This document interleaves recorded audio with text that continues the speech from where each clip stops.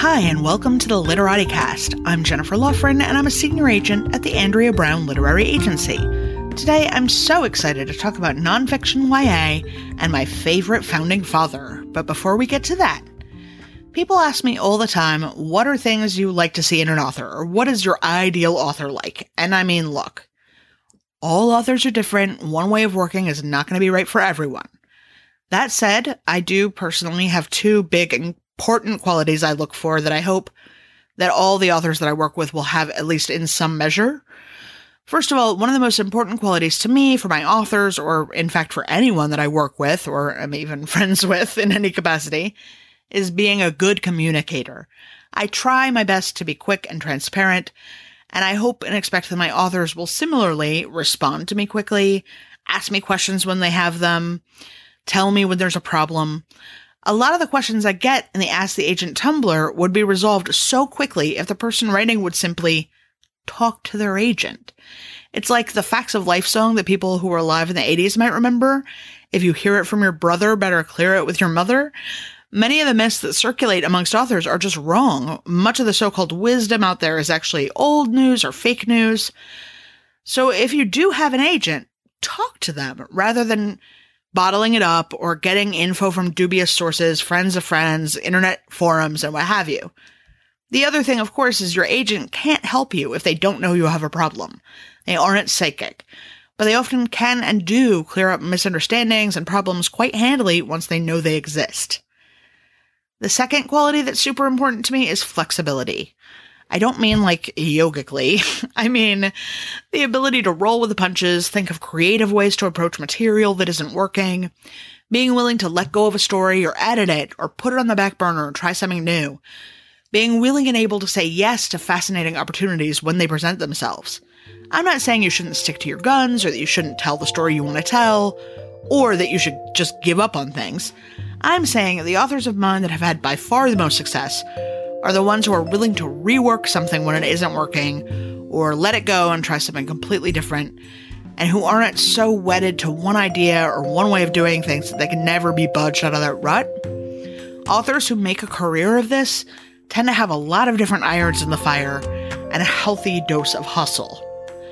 And an amazing author who exemplifies this just happens to be my guest today. Martha Brockenbrough is the author of numerous books for all ages. New this month, she has 2 books. Love Santa is a book for younger readers, and nonfiction YA that happens to be a biography of the $10 founding father, Alexander Hamilton, a revolutionary. Let me see if I can get Martha on the line. Hi, Martha. It's so good to talk to you. So let's get right into it because I have so much to ask you about. You have written picture books, YA novels, fiction and nonfiction, and, a lot of authors feel that you have to have a brand. You hear it all the time, and I hate that term, but I think you know what I mean. Has anyone ever urged you to brand yourself? Like a cow? No. I have gone to lots of SCBWI conferences and other things and been party to discussions where people talk about the value of a brand. And I get it. I mean, we all understand, what a Disney movie is going to be like. That said, it doesn't really work for me. I've done a lot of things. I've been a teacher. I've been a journalist. I've worked writing questions for game companies. I'm really curious about a lot of things in the world. And the books that I write are the ones that I really, really want to write and truly love. And so my sleazy little answer is I try to make every book I write excellent. And if excellence isn't a brand, then the world is in real trouble. What has it been like for you to bounce around categories? Do you have a strategy when you do it, or do you just sort of do what you love in the moment? I mostly do what I love in the moment. You never know when the perfect idea for a picture book is going to hit. And when it hits, you should write it and not save it for some other time in your schedule. Also, opportunities come up all the time. And when you can say yes to something great, you should say yes to something great. I also, I like to keep moving. And so if I'm stuck on a project, then I'll pick up something else. And very often that is the thing that gets me unstuck is unclenching my mind on the problem that was dogging me. And so this is just my way of keeping moving. Other people have different ways, but it seems to work so far. Do you work on more than one project at a time? Like simultaneously? Not literally more than once at a time, because I just have the one keyboard. But it is, on a day like today. So I teach in the Writing for Children and Young Adults program at Vermont College of Fine Arts. And so this is what we call Packet Week. It's the week that I'm giving feedback to all of my students. And so that's the bulk of my work during the day. But I also have another nonfiction book that I'm researching. And so I've set aside time, just to read some stuff and to take some notes. And, also on my to-do list for this week is to make a little bit more progress on the novel that I'm working on. And it's really about saying, okay, I have this much time and here's how I'm going to fill it, as opposed to waiting for inspiration to hit and waiting for conditions to be perfect. Is you just look at the time you've got and then you kick your own rear end and get going. Is there a way that is different in how you approach writing fiction versus nonfiction? Well, nonfiction is for me in some ways quite a bit different. So let's say you've got an Alexander Hamilton. We pretty much already know what happened at the end of his life. But let's say it's more like Finding Bigfoot or Shark Week, which are two other nonfiction books that I've written. Those books I could have structured any way I wanted because they're not narrative. And so that I'm, trying to think of what's going to be the most appealing and compelling. And that, interestingly enough, is the most like writing fiction. Character is who the story is about. Plot is what happens. Structure is how you reveal that. So a movie like Memento, the structure was entirely in reverse, and that became the most interesting and fascinating way of showing who that character was and what that story was about. A book like All the Light We Cannot See is also nonlinear, and that the way that the timeline is broken up makes it more interesting. And I think that's what writers are really trying to do is, we want people to keep turning pages, and what's the most interesting way we can do that? That's the challenge of writing a book, and that's the fun of it. So let's, as you brought up Hamilton, so let's get into Hamilton. Yes. So this book, I'm so happy that the publisher sent me a copy because it's absolutely gorgeous. But before we get into how it was made, can you tell me about how it started? Did the publisher, Gene Feiwel, approach you to write a Hamilton book after the musical came out, or did you propose it, or what? You know what? I wish that I had been the genius who proposed it, but that was all Gene Feiwel. She and I worked together on two other books, and we had a great time doing it. And we sort of have this deal now where if she has an idea that feels right for me, or if I have an idea that feels right for her, then we both talk about it together because she is an incredible and, just savvy and sharp editor. And so she asked me, hey, are you interested in writing this book? And, I of course said yes, because who isn't interested in Hamilton? I mean, especially after seeing that incredibly brilliant and amazing musical. And so what we decided to do together, there is no young adult version of Hamilton. There are lots of middle grades. There's some picture books. There's nothing yet for this category. And what's really interesting about the young adult category is that, there is nothing off the table. I could write about his extramarital affairs. I could dive deep into the complexities of drafting the Constitution and getting it ratified. It's not going to be over the audience's head. And I think we also all know that there's plenty of crossover appeal with young adult titles. There's crossover appeal with all good books, but particularly young adult. A lot of people are really drawn to the category because these books are such pleasures to read, even when you're no longer in that age group. And so, we wanted to definitely break ground with this book. And we also, and I don't even know whose idea this was or whose language this was, but we wanted to create a beautiful object. And, that's why the book has incredible design. That's why it's lavishly embossed with metallic ink. Why all of those images were licensed. It's really special. How big a hand did you have in the design of it or packaging of it? Well, so that was really Jean and Raphael Gironi, who's the designer of the book.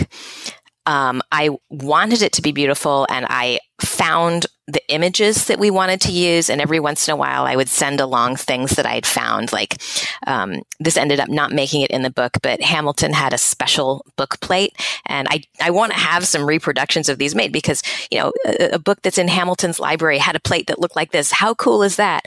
I was also really excited when I found the wedding ring that Alexander gave to Eliza. It's this absolutely striking ring. It's called a gimel ring, and it splits open. It swivels on a little hinge, and on the inside of it is written their names and the year they were married. And she wore that thing for 72 years. And it's just little stuff like that made them feel so much like people to me. And I also really loved how romantic that ring was. That shows how romantic Alexander Hamilton was, and this is what, to me, makes history so absolutely enthralling and powerful. It's not the dates, it's not the battles, it's not all that stuff that we were force-fed in school. It's that they were people living in a time where some things were different and many things were the same. And how can we make them live again, even if only on the page? What kind of research did you do? Like, did you go to Hamilton's house? What did you do to? I did go to Hamilton's house. It's in Harlem. It's been moved a couple of times. I didn't get in because it was being fumigated for bed bugs. So I did have a friend go through and take a video tour once those pesky things had been eradicated. But I went to DC. I went to New York. I didn't get to go to the Caribbean. I didn't get to go to Philadelphia. But I read lots of books, and I searched through lots and lots of archival material, in addition to the stuff I discovered in books, anything else that I could find. And in doing that, I also hired a PhD history graduate student. One of the things about this book is I had to turn it around pretty quickly, in order to frankly, be the first to the market with a young adult Hamilton book. And so my research assistant, Nicole Vandermeer, a graduate student, she's been given awards by the Gilder-Lehrman Society, which holds some of Alexander's papers. She was incredible. I could tell her, hey, what did the wharf look like when Alexander arrived in New York as a teenager? What did that wharf look like? What did he step off into? And so she found me maps. She found me an archaeological dig, that listed things that had been buried in the muck since that time, boots and shards of pottery and bottles of alcohol. And it's just those concrete details made it seem more real and also made it as accurate as I could possibly get it. Okay, I'm a big Hamilton nerd. I've read a lot of different accounts of his life and death, and I've seen the musical 10 times, but I'm still here for Hamilton fun facts. Can you give me some of the best things you learned or a great Ham story? There are so many stories that I really loved. One of them, and I can't remember if this was in the Cherno book or not, but there was a battle, and it went badly for the Americans, and it was smoky and it was hot. And after the smoke finally cleared, Alexander Hamilton and the rest of Washington's aides, they found a dog that had wandered across enemy lines, and they checked the collar of the dog, and the tag indicated that this dog belonged to the British general. And so in Alexander's handwriting is this note with a few crossouts. You can tell he was really tired. His handwriting was usually impeccable, but this note was sloppy and had crossouts. And it essentially said, "Hey, General, we've got your dog. We're sending him back." And there's so much that I loved about that. I'm a dog person. And so, pretty much you put a dog in a book, especially if the dog doesn't die, and I'm going to be really happy. But they didn't need to get the enemy's dog back, and they did. And it was a reminder to me that, the British and the Americans were enemies, but they were also countrymen. I mean, this was a civil war. It's called the Revolution because, from our perspective, the Americans won, but it was essentially a civil war. And, they were treating each other like human beings and returning this poor scared dog to his dad. And I really liked that. Is there anything that drives you crazy that you think people get really wrong about Alexander Hamilton? Well, nothing drives me crazy when people get stuff wrong because, gosh, there's a lot to know. And how do you know what you know and everything? I do think that the musical makes it seem as though his relationship with Angelica was somewhat different than it was. For sure, they loved each other. For sure, they were attracted to each other. But they didn't have an affair, and Angelica didn't hand Alexander over to Eliza. She was already married. And so, that was dramatized for effect, and it was a great effect, but that's not exactly how it happened. Right. Another thing, and, this is one of the things that I wanted to contribute with this book and this point of view. One of the things that most struck me about Alexander and why he made some of the decisions he made. So he was an orphan. Essentially, his own father abandoned him. His mom died, and this is mom who was called a whore and all sorts of other names. This guy wanted to be loved. He wanted to be a hero. He wanted to prove himself. And we know that there's many, many kinds of love. Well, in a letter that he wrote to a woman who basically gave him the Heisman. She said, I pretty much don't want to date you. He wrote her this 4-page letter explaining that it was all right. And it's the sweetest letter. I actually had it scanned, and this was the first time it's ever been scanned. Because the handwriting is just perfect. He took so much time with it. And he explained to her in this letter that his motto was all for love. And I started thinking about that and, again, the many forms of love, and started thinking about, why on earth he would consent to a duel with Aaron Burr. It wasn't worth it. And some people say, he's trying to restore his political image. He wanted to get back into politics again. His political career was over. Part of my book and the conclusion of this book is the role that love had in his decision. And I wish people gave him and love more credit for being the most powerful force on earth. It's not so that he could be a politician again. It was to make himself worthy of love. Oh, Alexander. I know. So I can't stress again, how big a Ham fan I am. So this is not a dig, but it does seem to me as if publishing in the wake of the musical is making a bit of a cottage industry out of Hamilton-related novels. I've noticed at least 4 YA, not nonfiction books, but novels about Alexander and his various friends and lovers. Have you had the chance to read any of these? I have not yet had the chance to read any of them. And, the reason I got so far behind on my regular reading with my Hamilton research, because there is a ton of stuff out there. And so I've been playing catch up. 2016 in the year of books is still very new to me. I guess my thinking on it is people can read what they want. Publishers can publish what they want. I'm really super proud to have told the true story of his life as well as I can. And I think that there's a really good place and there's a need for nonfiction that is narrative and compelling. I mean, we have a lot of people who do it quite well. Deborah Heiligman, Laurie Halse Anderson, Tobin Anderson, or M.T. Anderson, I guess, as he's known in the book world, Steve Sheinkin, Candace Dempsey. There's a lot of people who do it well. And I would love for my book to be a bestseller like Alex and Eliza. Is that what that one's called? I think that is. It looks like a great book. And the truth is as good and as interesting as fiction. So if you're afraid of nonfiction, my friends, give it a chance. I read at least as much nonfiction now as I do fiction. I've totally fallen in love with it. And if you want to feel the world in, a new and deeper way, give nonfiction a try.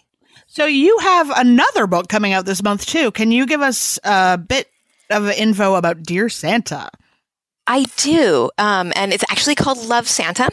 But not Santa. To worry.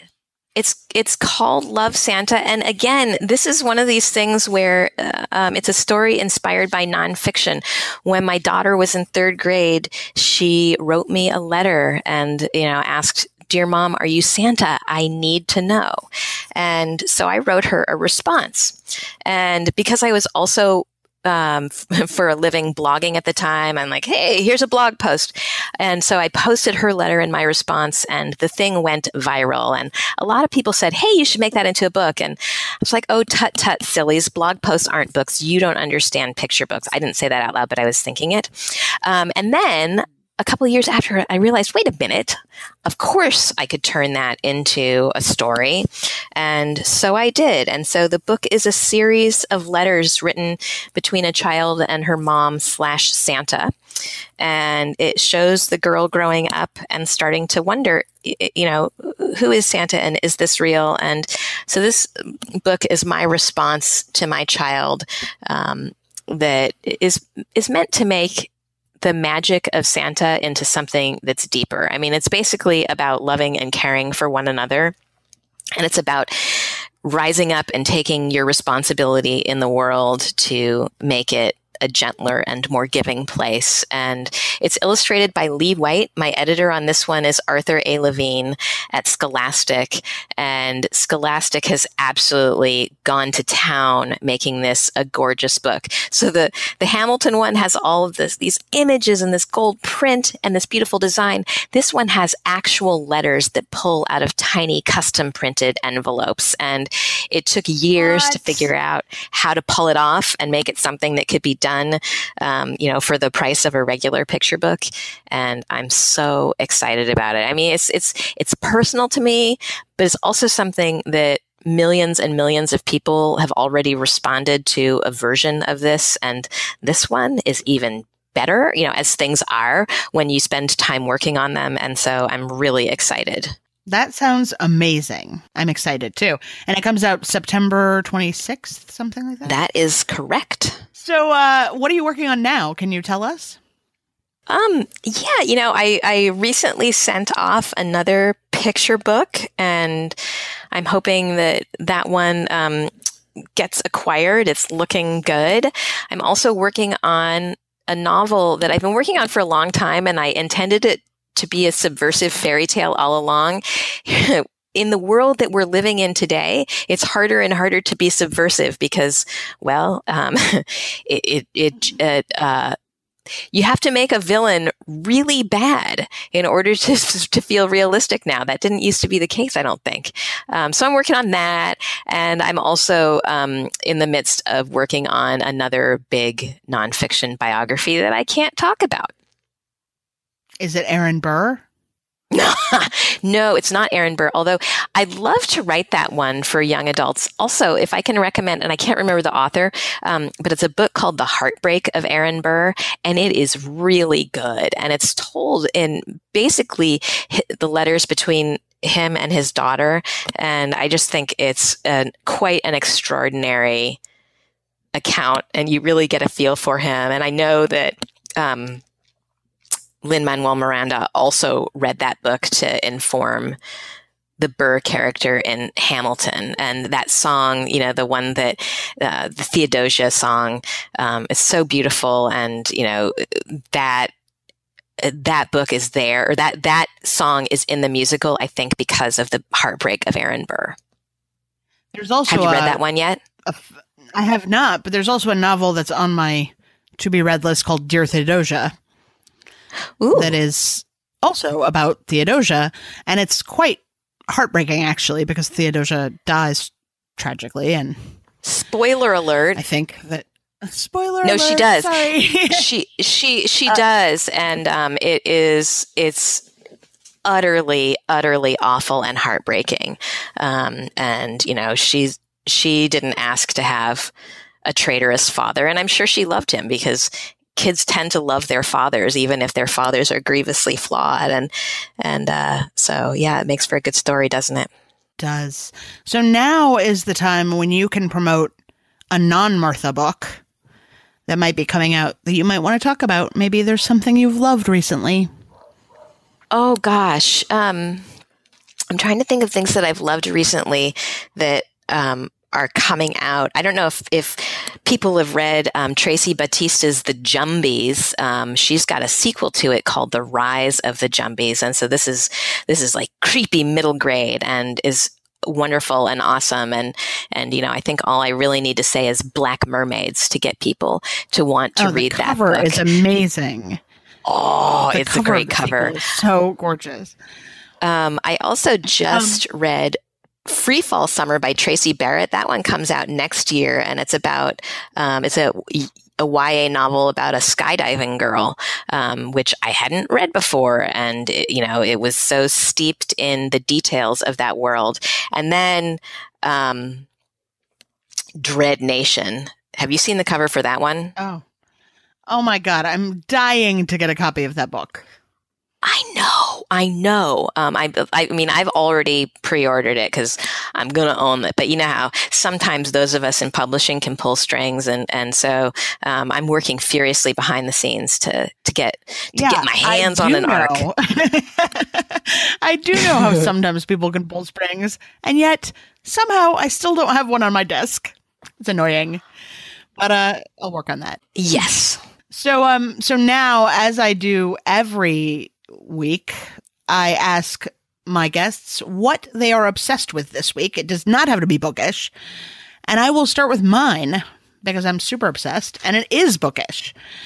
So my obsession this week, the New York Review of Books is reissuing the Myra Coleman Max books.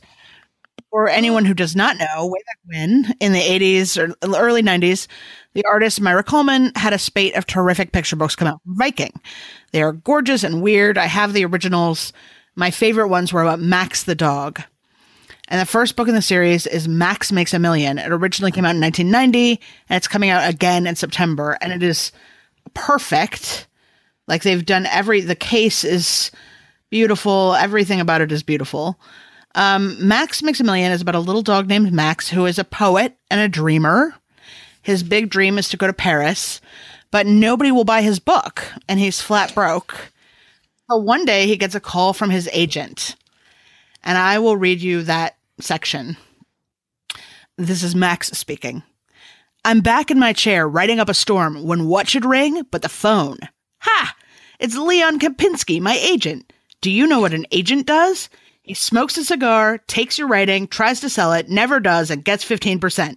That's what an agent does. Leon, what is it? I ask. It's happened, Max. I did it. I sold your book for $1 million. They love it, Max. You're going to dance on the roof of that city you're dying to go to. Lucky fellow, Max. You've got it made. I got off the phone, the black old phone. Someone was going to print my book. Someone was going to sell my book. Someone was going to buy my book. I couldn't talk. I couldn't think. I couldn't breathe. Which, I mean, I think that Max is much like that is how it writers. feels. Only maybe they don't sell their books for $1 million usually. For $1 million pennies. Yes. And he does I will spoil it and say he can fulfill some of his dreams, but there are future volumes.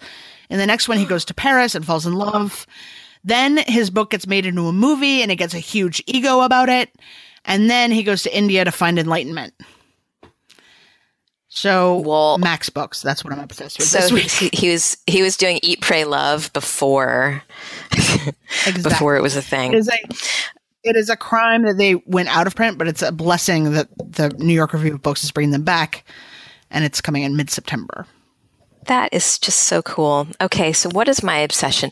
I always have many going on, but one of the things that I like to do, so I get up really early. I get up 5 a.m. and, get some work done. And then I go to the gym and then I come back and I do some more work. And by the time 3 p.m., 4 p.m. rolls around, I'm dead. I'm useless. So all I can do is prepare food.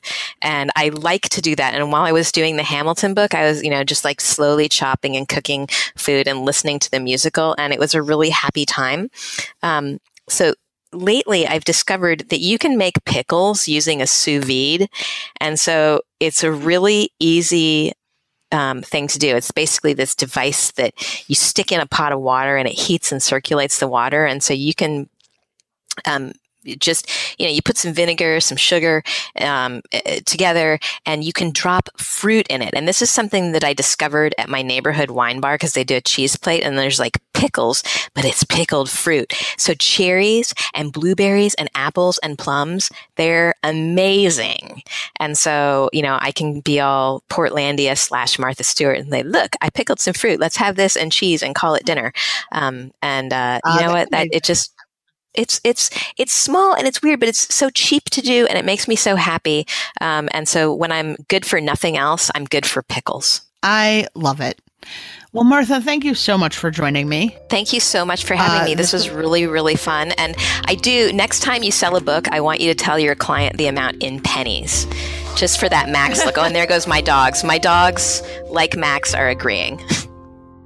Thank you so much again, Martha, for joining us to talk about Alexander Hamilton Revolutionary. It is out September 5th from Fywell & Friends, and there'll be links to it and all the other books we talked about in the show notes on the website. Additionally, the Literati-Cast has a Patreon. Throw in $1 and you just may win a copy of Martha's AHAM book, and you'll also have the chance to ask questions of our future guests and more. It can be found at patreon.com/literaticast. If you like the podcast, please feel free to leave stars or reviews on iTunes. If you hate the podcast, please have a wonderful day and do not leave reviews or stars on iTunes. Thanks so much again for listening, and I'll see you next time.